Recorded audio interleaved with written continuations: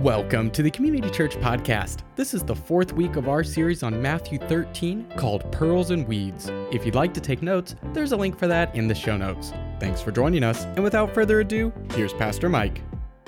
Well, we are going to be continuing in our study of Matthew, and today we're going to be looking at Matthew 13 is really a bunch of parables, and we're going to look at two really short parables today, teaching the same idea, but it's a really, really deep idea. So this morning we're going to be looking at Matthew chapter 13, verses 44 through 46.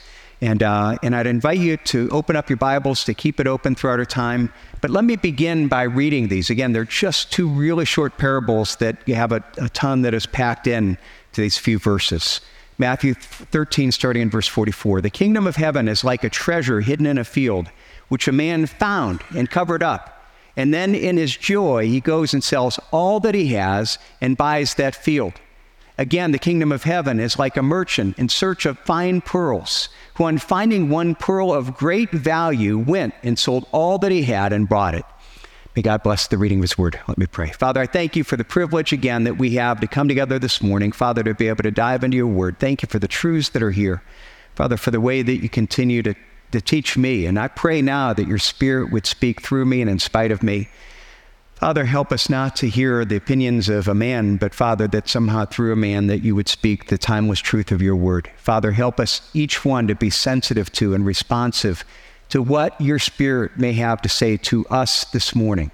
Father, through these words of your Son, Jesus. We pray your blessing now in Jesus' name. Amen. You know, it's usually not hard to tell what someone is really passionate about. It can often be kind of obvious.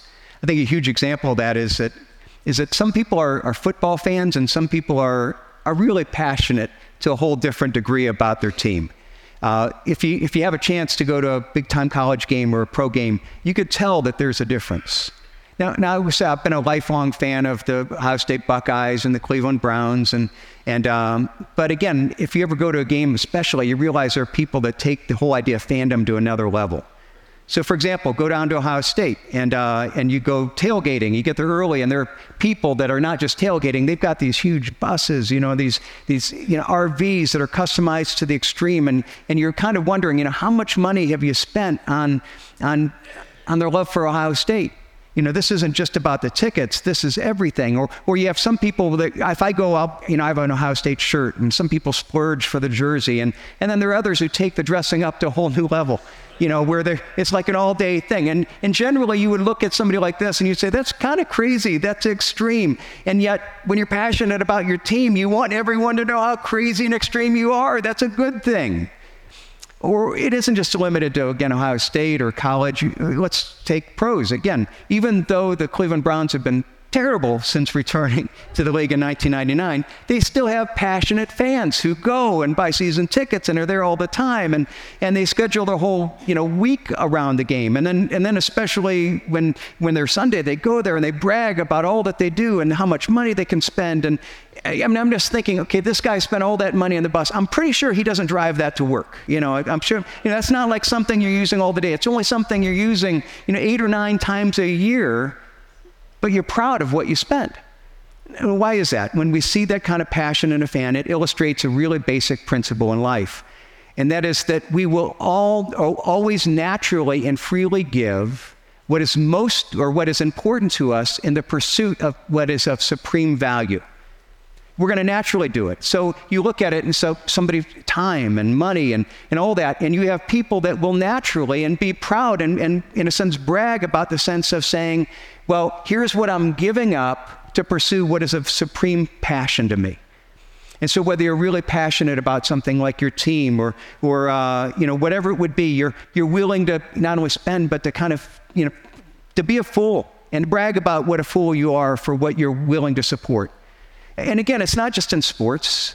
I think another example of that, every once in a while you see a concert or you see a new product coming out, and there are people that will literally sleep out overnight for the chance to spend hundreds of dollars to buy a concert ticket. And then again, they're going to brag about all the sacrifice that they made to be able to attend that concert. People will give all kinds of time and effort to their hobbies and all this money. And they're bragging about, boy, I've saved this money. Look at how much I spent for this hobby. And because when something is important to us, we are willing to spend that which is important to pursue that which is of supreme value. Or even in relationships. Again, how often you see somebody, they've got new love and we're so in love and suddenly all their time is together. And again, they're saving money to go out and, do this special activity and, spend all this money on a wedding because it's worth it. It's worth the pursuit of that joy. And the idea is that, what we think of as a supreme joy, we'll naturally pursue. And we're pursuing the thing that we think that will meet our deepest need.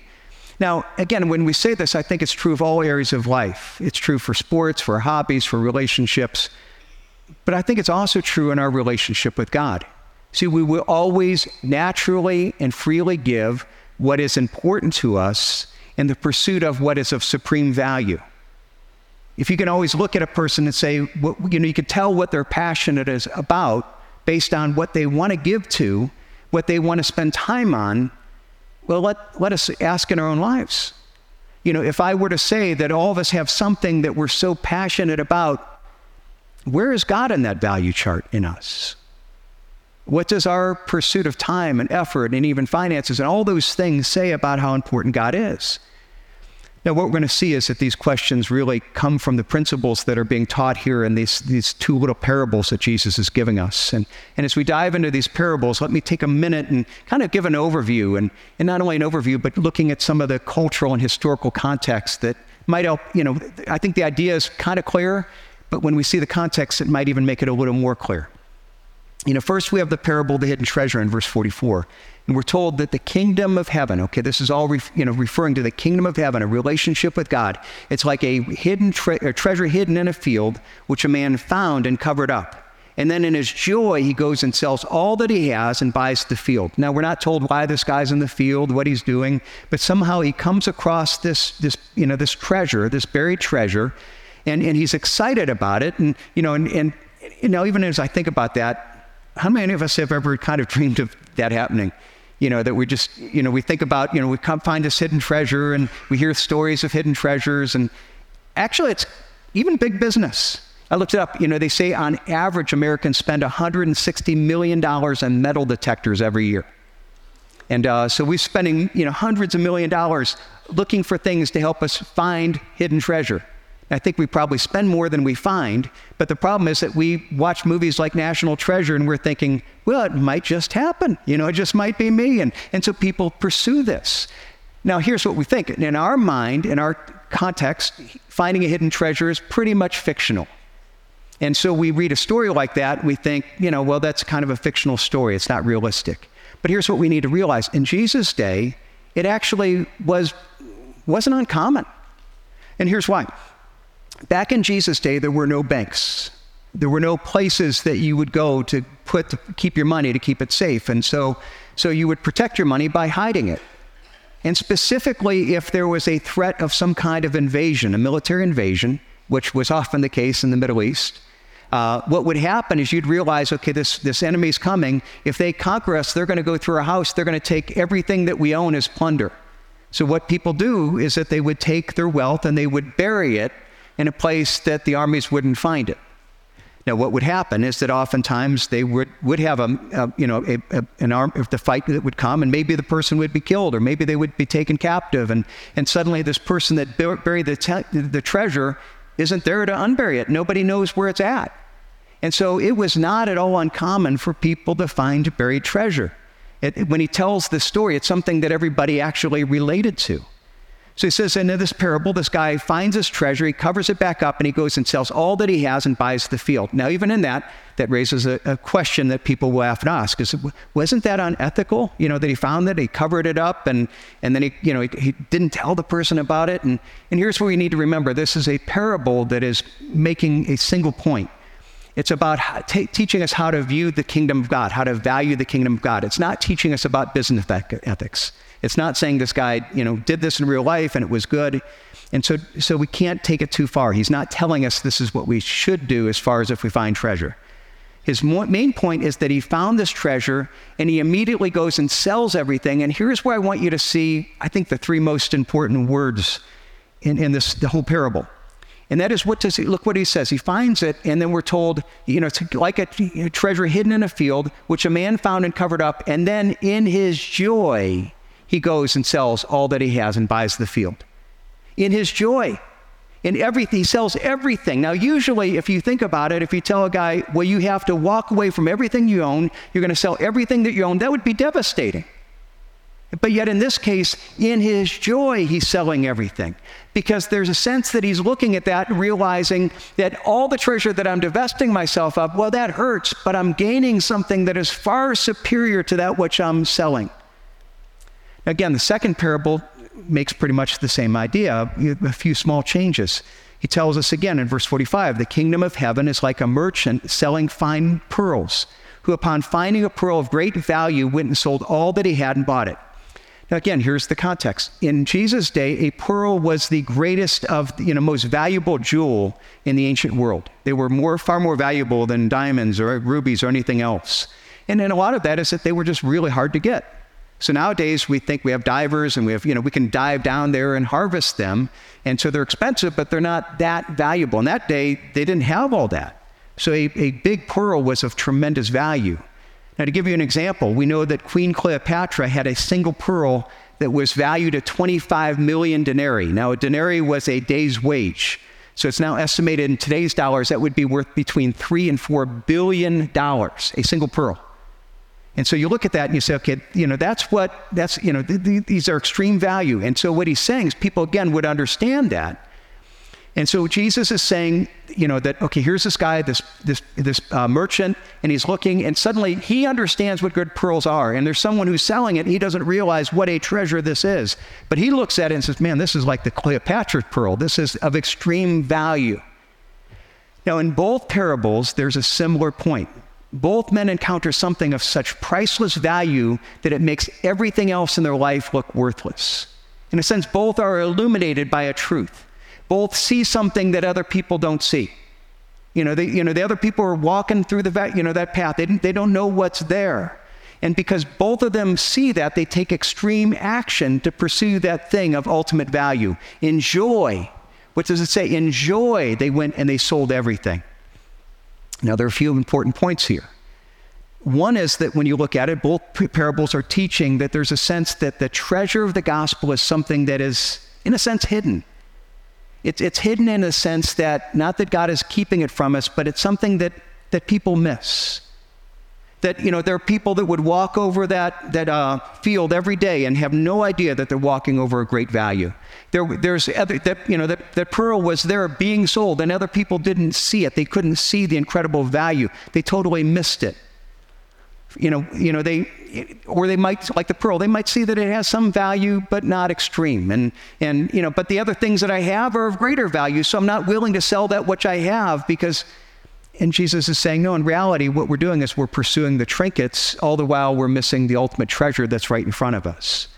Now, this is an idea that it's actually taught throughout the Bible. So, for example, in Colossians chapter 2, Paul prays this, that their hearts may be encouraged, being knit together in love, to reach all the riches of the full assurance of the understanding of the knowledge of God's mystery, which in Christ, in whom are hidden all the treasures of wisdom and knowledge.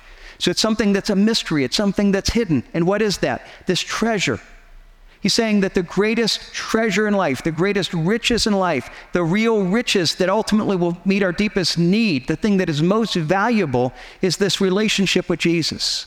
It's the thing that will satisfy our deepest longing, that will bring us the most transcendent joy. And it's there that we will find that. I think about all the people that over the years have spent all the time not only searching after all these treasures that might or may not be there and that might do that, or more practically, all the things in life that we pursue as our ultimate treasure. And we realize, okay, what a terrible thing if we spend our life pursuing treasures that won't satisfy, all the while missing something that's right here. It's this relationship with Christ, this guaranteed treasure that will meet this deepest need. And if I understand that, then I will be foolish to do anything but to give my whole energy towards seeking after that. Now, that's the point that Jesus is making in these parables. This treasure is hidden in the sense that it's there, but the people don't see it. And Jesus is literally digging it out for us. And he's saying, okay, I want to show you, here's the treasure. I want you to see this. Now, why is it our true treasure? Because the basic spiritual principle is that we were not only created by God, we were created for God. We were created for a relationship with God. We were created in a sense with a hole in our heart that is filled ultimately at the center of our heart with relationship with God. But because of sin, that relationship was broken.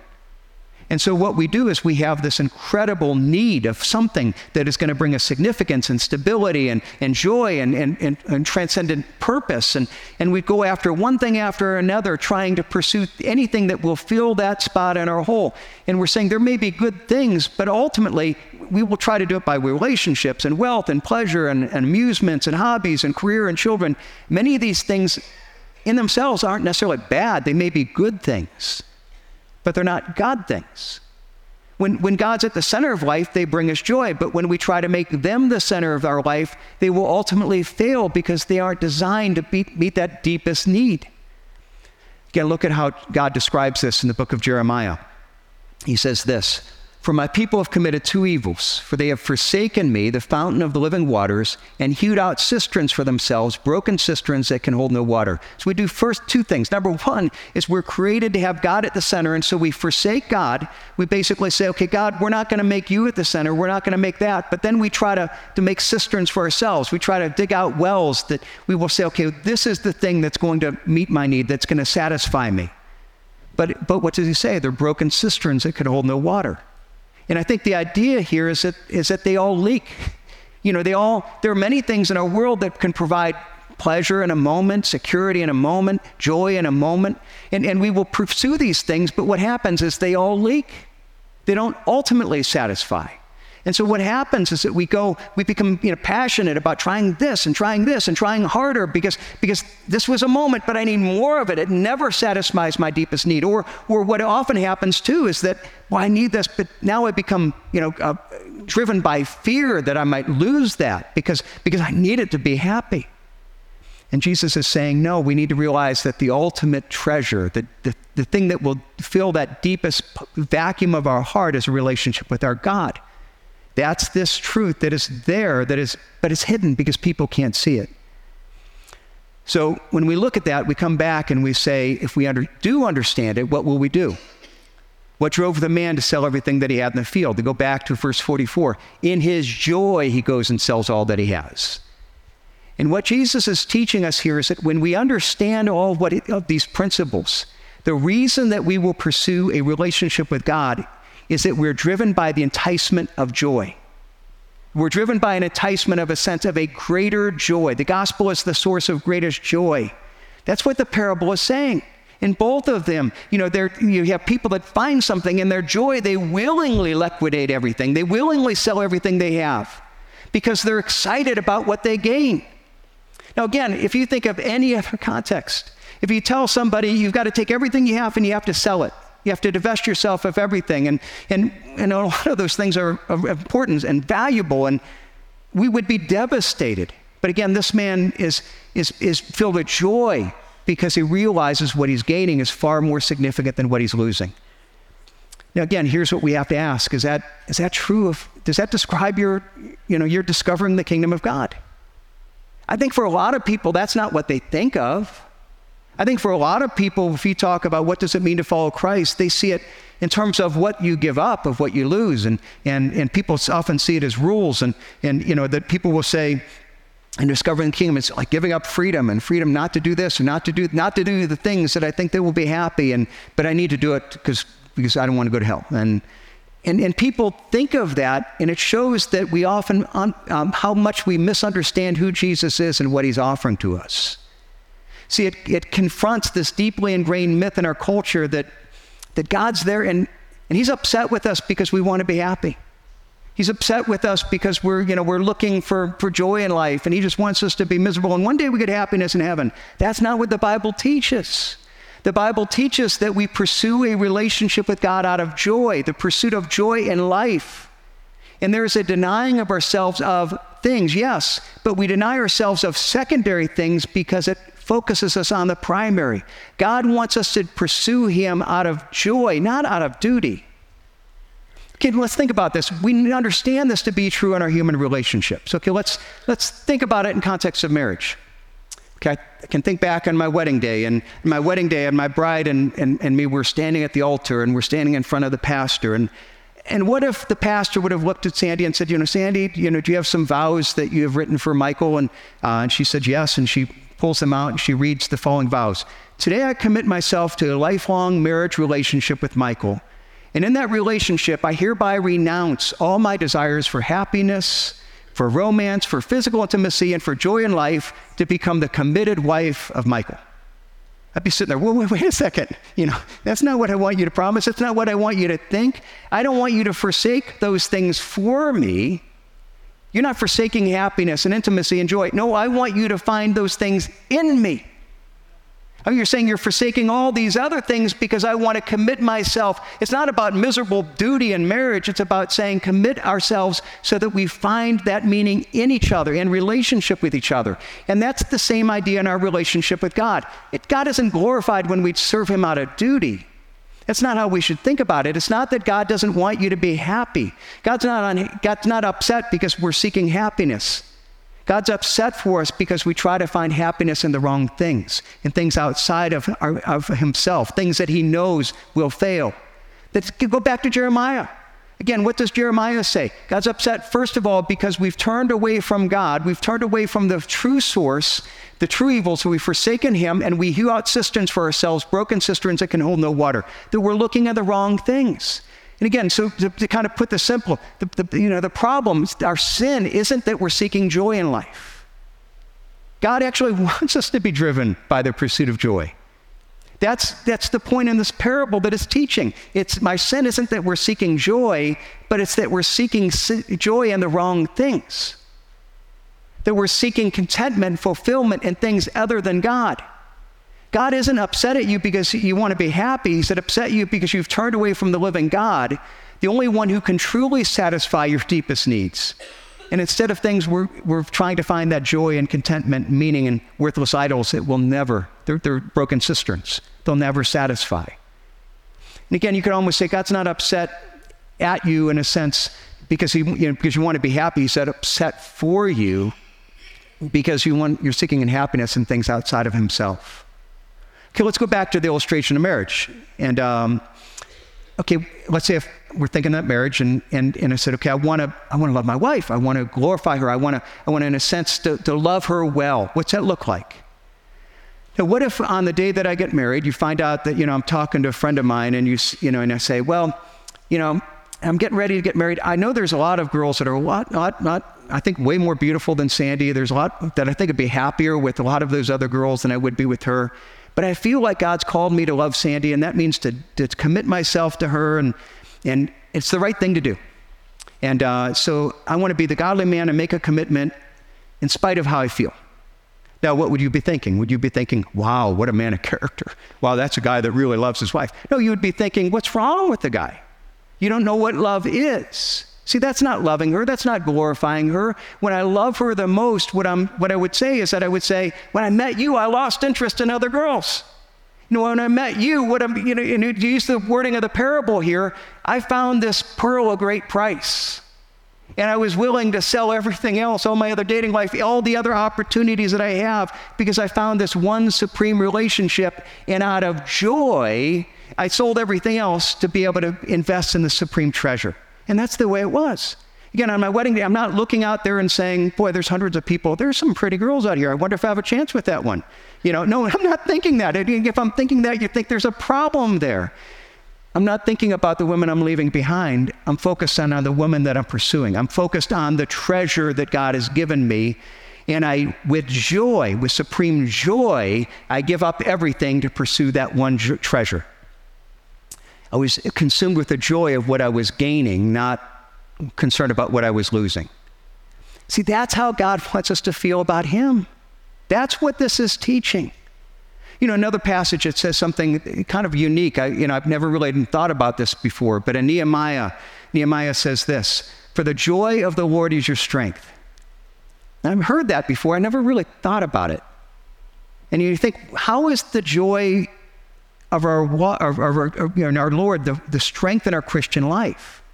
It's not willpower, it's joy. How is that? Where does the strength to obey Jesus come from? Where does it come to endure in difficult times? Where it comes from? In the short run, it might be at times willpower, I've got to do what's right. But in the long run, our motivation comes from the pursuit of joy. The conviction that if I follow God, that in the long run, that following and being faithful to Him will bring greater joy than turning away from Him. That it will bring greater joy than the disappointment, than the temptation that I'm facing. In the long run, your willpower will never be enough. It's only if we understand the joy, that we have to be consumed with this greater joy. Now, I know we can hear these parables and we can think, well, okay, they're kind of obvious in a sense. If I found this buried treasure, wouldn't it be a no-brainer for anybody to kind of sell everything they have to buy this field that had this credible treasure? Now here you've got to realize, again, Jesus' point in this parable to all of us is that this treasure is real. And so he's speaking as one saying the kingdom of heaven is like a treasure hidden in his field. Now what has he been talking about in Matthew 13? The kingdom of heaven. Everything he's been saying, my message, my relationship with me, here's the treasure, I'm putting it in front of you. The challenge is, do you believe it? See, and here's what we need to realize is that to really understand this, we've got to realize there's an importance of faith in that pursuit of joy.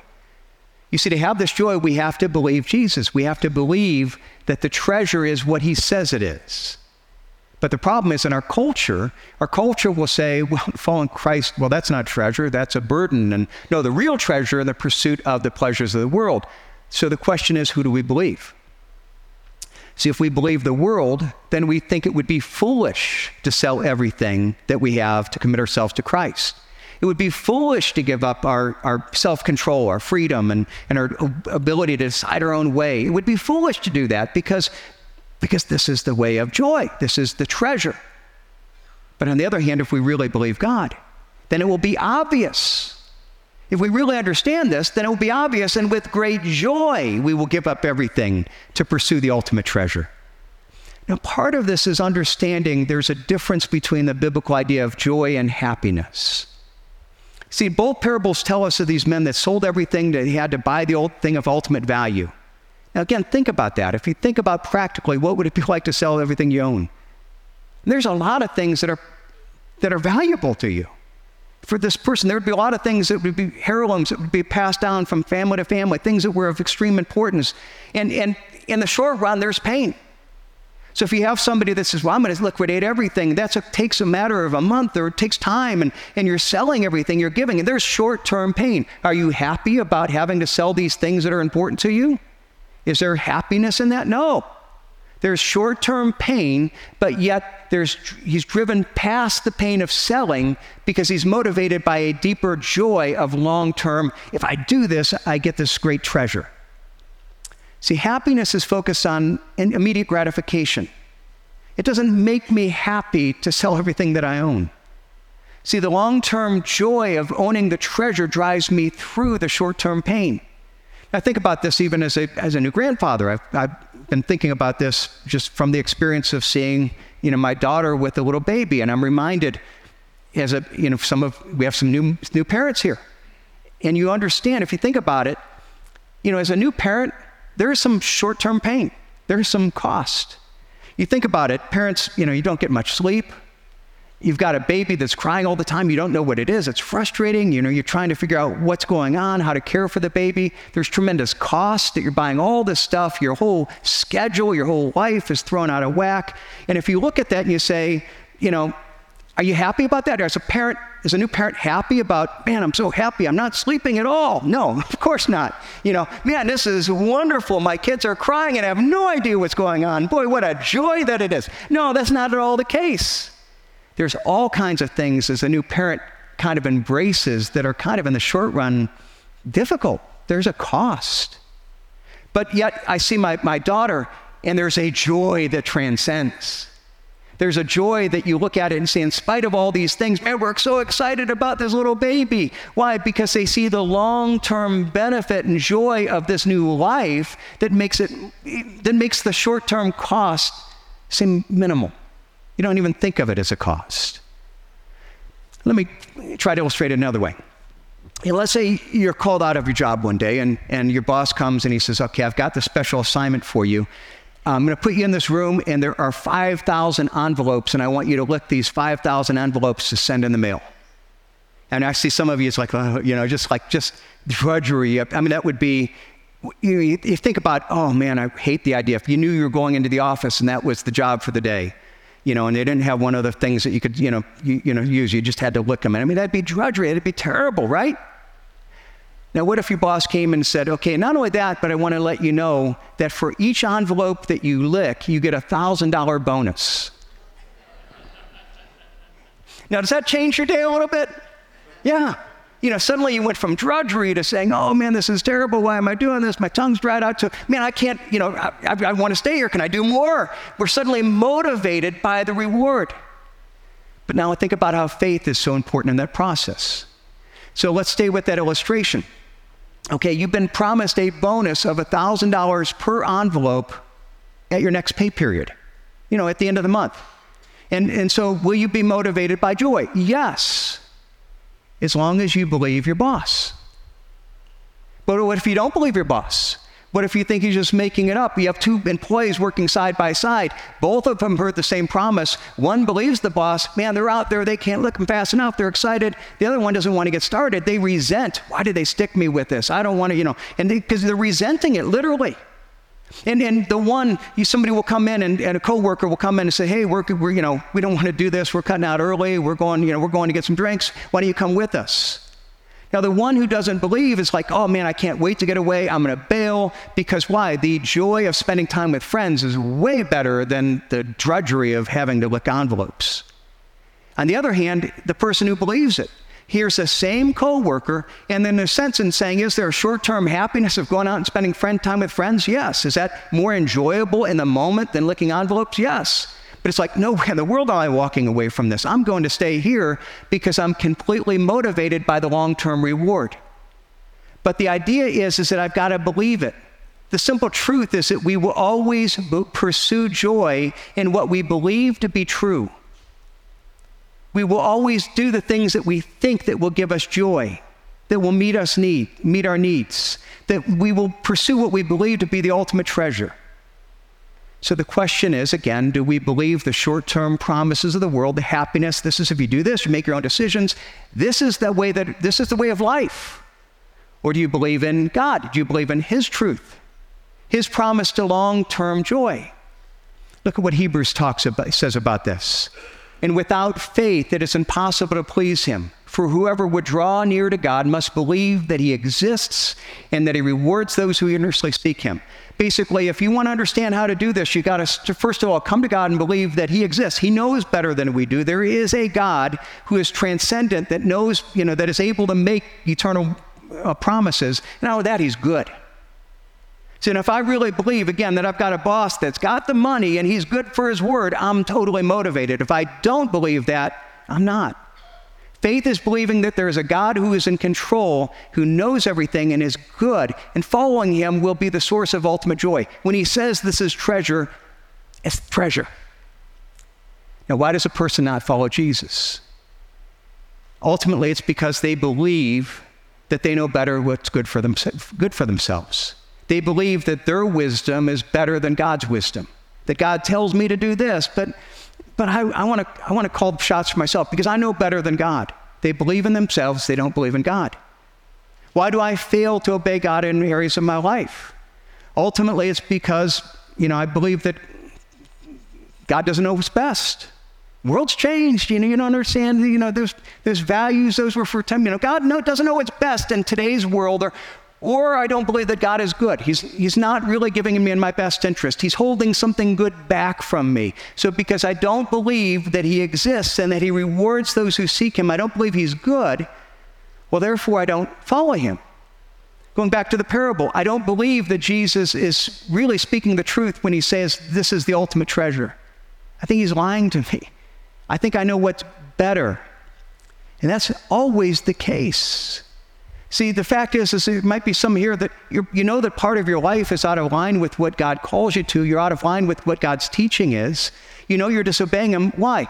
It's ultimately because you don't believe Him. You don't trust Him. You think you know better than Him.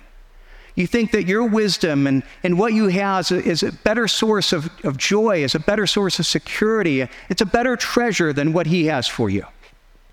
So you're not willing to sell everything to get his treasure. No, you're trying to gain up.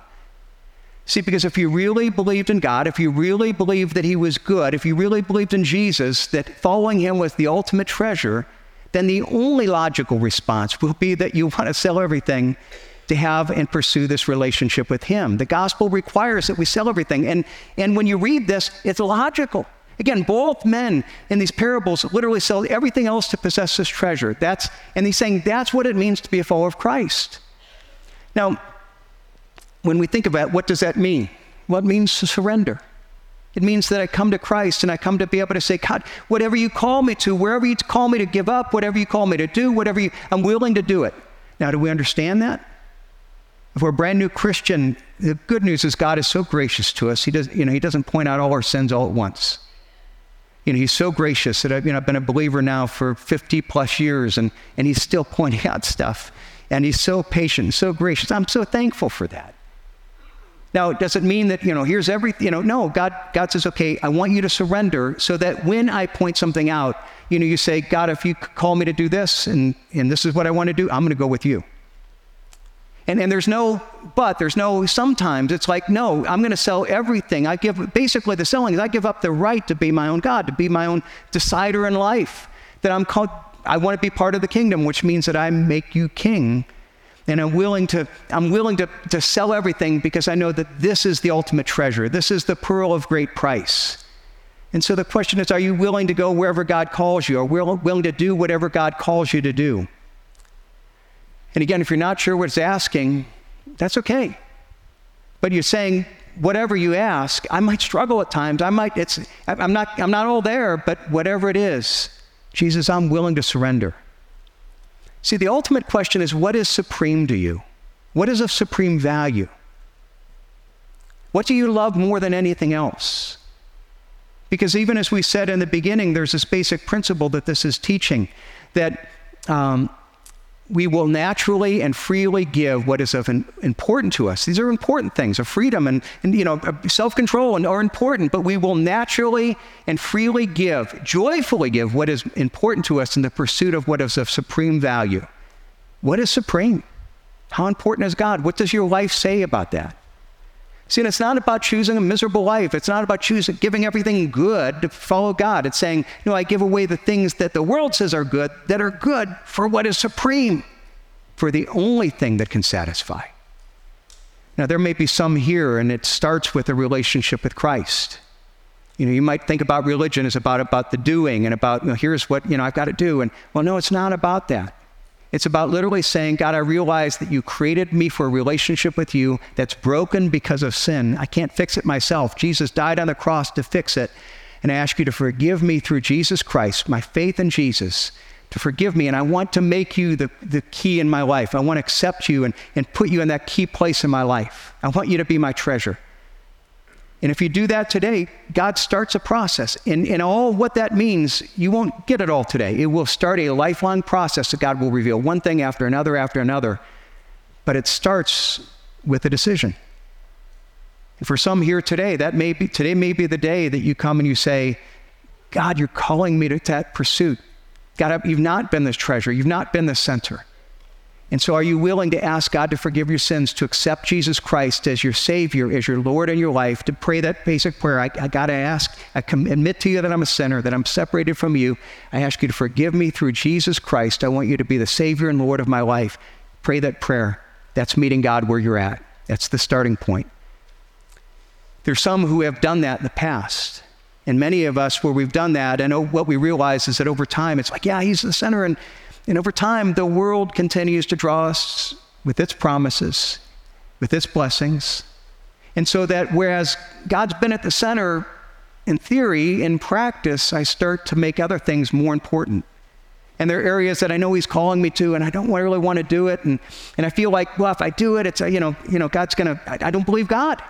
I don't want to surrender because I don't want to give up what I need, what is joyful, and here's where I want to challenge you, for those that may be believers who are there.